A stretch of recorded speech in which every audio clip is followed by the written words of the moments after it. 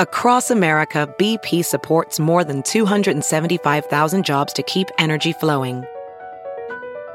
Jobs like building grid-scale solar energy in Ohio and producing gas with fewer operational emissions in Texas. It's and, not or.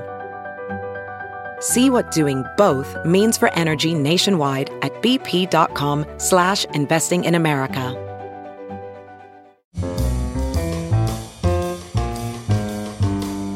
For October 17th, it's Merriam-Webster's Word of the Day podcast. Brought to you by Merriam-Webster's Unabridged Dictionary Online, America's largest dictionary, now continuously updated. Learn more at merriam-websterunabridged.com. Today's word is ab-ih-NISH-ee-oh, spelled in two words as it would be in Latin, ab-ih-NISH-ee-oh. Ab-ih-NISH-ee-oh is an adverb that means from the beginning. Here's the word used in a sentence by Ellis Woodman from the Daily Telegraph.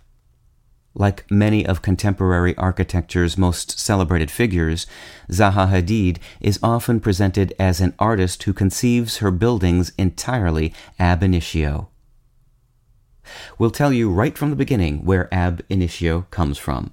This adverb was adopted at the beginning of the 1600s directly from Latin, where it translates as from the beginning.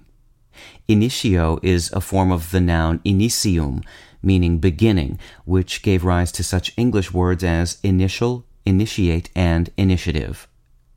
Ab-ih-NISH-ee-oh most frequently appears in legal contexts, but it is not surprising to find it used outside of the courtroom. The phrase is also used as an adjective, meaning starting from or based on first principles, as in predicted from ab-ih-NISH-ee-oh calculations. With your word of the day, I'm Peter Sokolowski. Visit the new Merriam-Webster Unabridged, America's most comprehensive online dictionary and the best source of current information about the English language. Get started today at merriam-websterunabridged.com.